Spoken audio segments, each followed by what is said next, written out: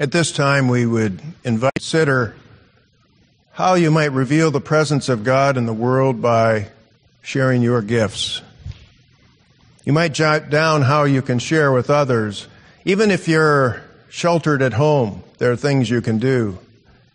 Phone calls, emails, cards, a sign in the window. And at the Sheridan household, you put teddy bears in the windows so that children smile as they walk down the street with their parents. If you're financially able, there are many charities that can put your resources to good use. This church, its work continues, and we'd encourage you to donate to this church's mission at urbucc.org.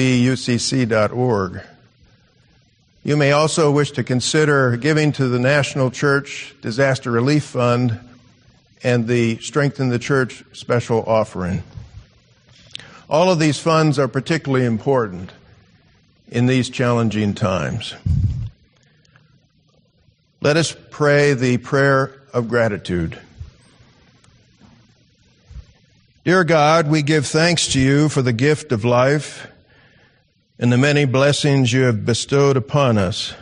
In these challenging times, we are most thankful that you walk with us, sharing our joys, joining in our grief, and giving us hope by the promise of your abiding love and grace. Amen. Our scripture reading today is from chapter 2 of the book of Acts. It describes Pentecost, the traditional birthday of the Christian church, through the arrival of the Holy Spirit upon the apostles. When the day of Pentecost arrived, they all met in one room.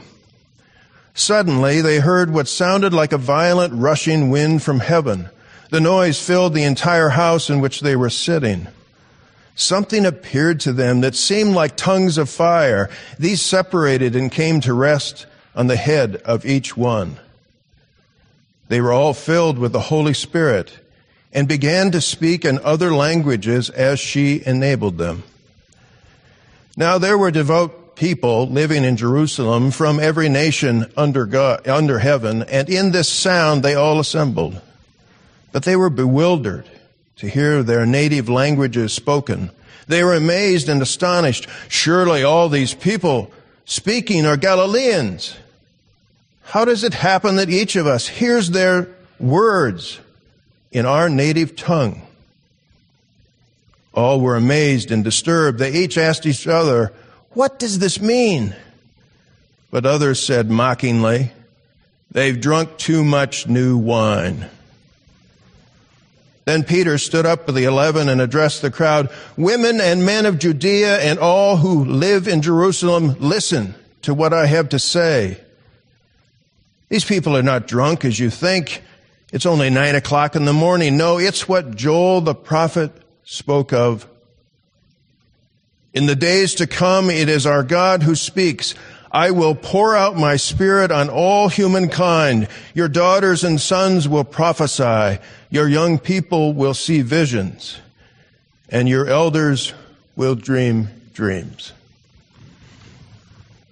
Pentecost and the pandemic. Two words I never figured I would put in the same phrase, let alone as the topic of a sermon. But the topic for today is clear. I did not choose it. None of us did. The topic is pressed upon us because of this moment in time. Our undeniable reality is bracketed by those two words, those two totally incompatible words, Pentecost and the pandemic. When I first started preparing this sermon, I, like the rest of the world, was preoccupied with the coronavirus pandemic. In a few short months, that virus has killed hundreds of thousands of people, infected millions, and eventually it will disrupt the life in some manner of every person on this planet. And then something happened again in Minneapolis. 4 police officers arrested an unarmed black man, George Floyd, for some kind of alleged forgery violation.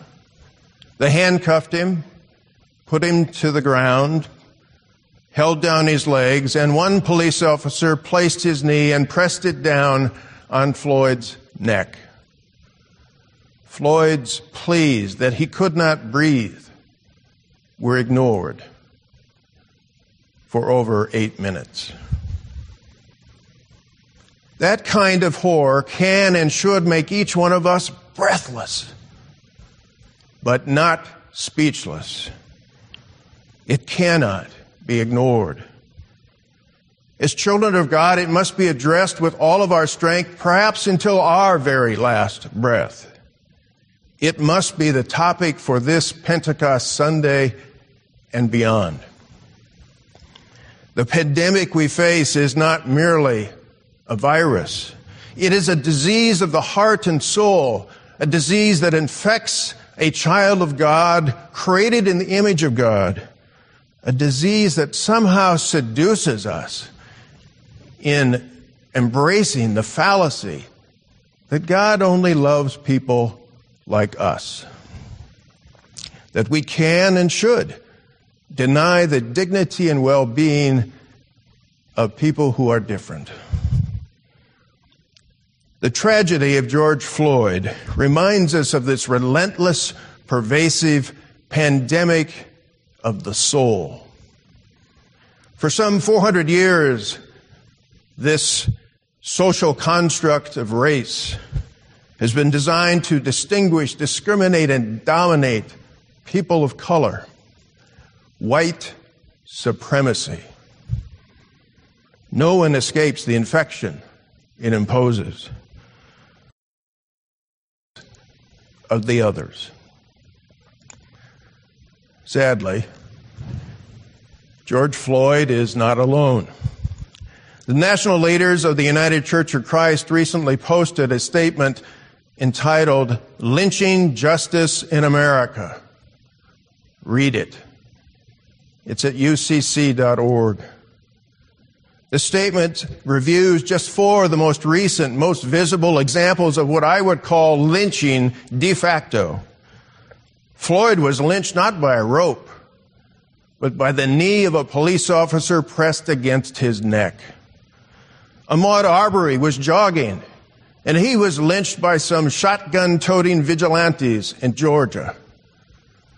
Breonna Taylor was lynched while asleep by police gunfire in a mistaken raid in Kentucky.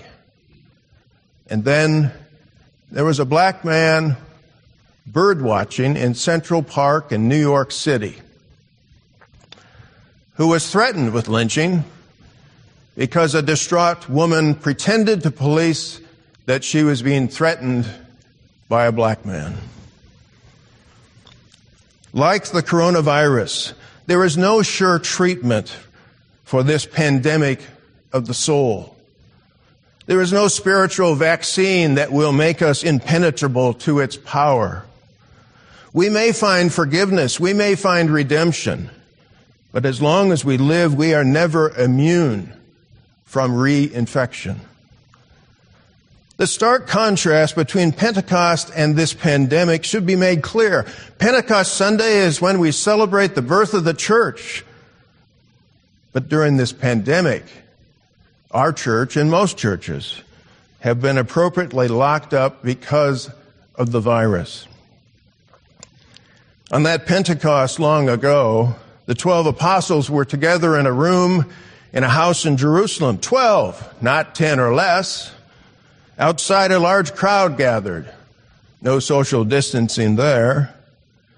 But today, because of the virus, we are sheltered in our homes, physically separated from each other, unable to give someone a pat on the back, a handshake, a hug, and certainly not a loving embrace.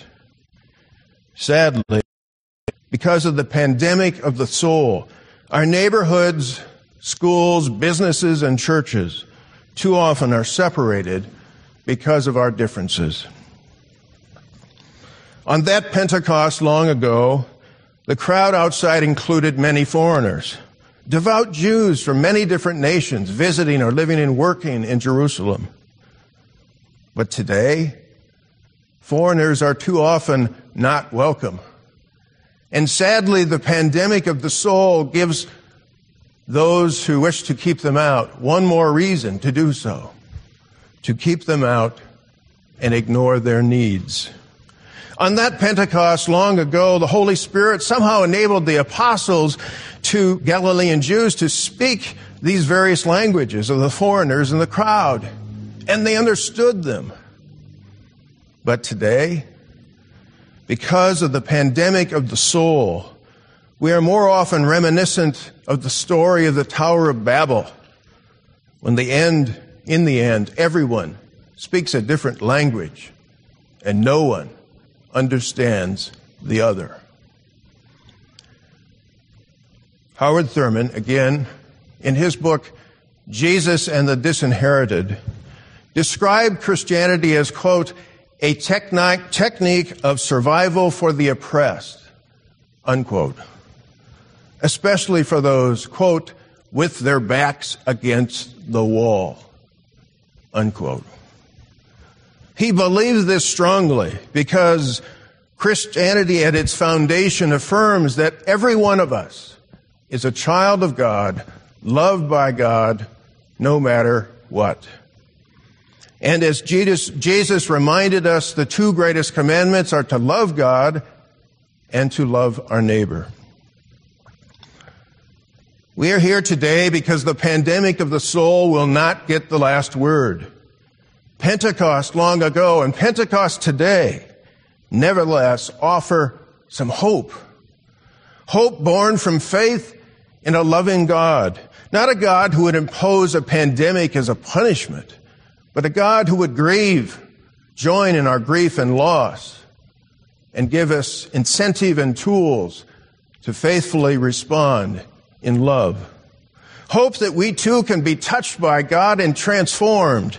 Hope that through faith we can do unexpected, extraordinary things, good things, even in a pandemic.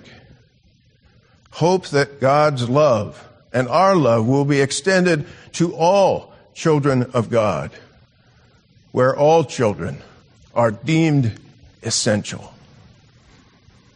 Embrace Pentecost. Embrace hope born of faith. For in the midst of this pandemic, we are not seeing the death of the church, we are seeing its rebirth. As predicted by the prophet Joel, the Spirit of God is alive and well, and encouraging our daughters and sons to prophesy, our young to see visions, and our elders to dream dreams. From house churches of old to mighty cathedrals, we are now experiencing the rebirth of the church through Facebook, YouTube, and Zoom. But most importantly, reborn within each one of us in these challenging times. To conclude, it is fitting to recall the lovely hymn that many of us learned as children, "We Are the Church," which reminds us that the church is not a building. The church is not a steeple. The church most certainly is not a resting place. The church is a people. Amen.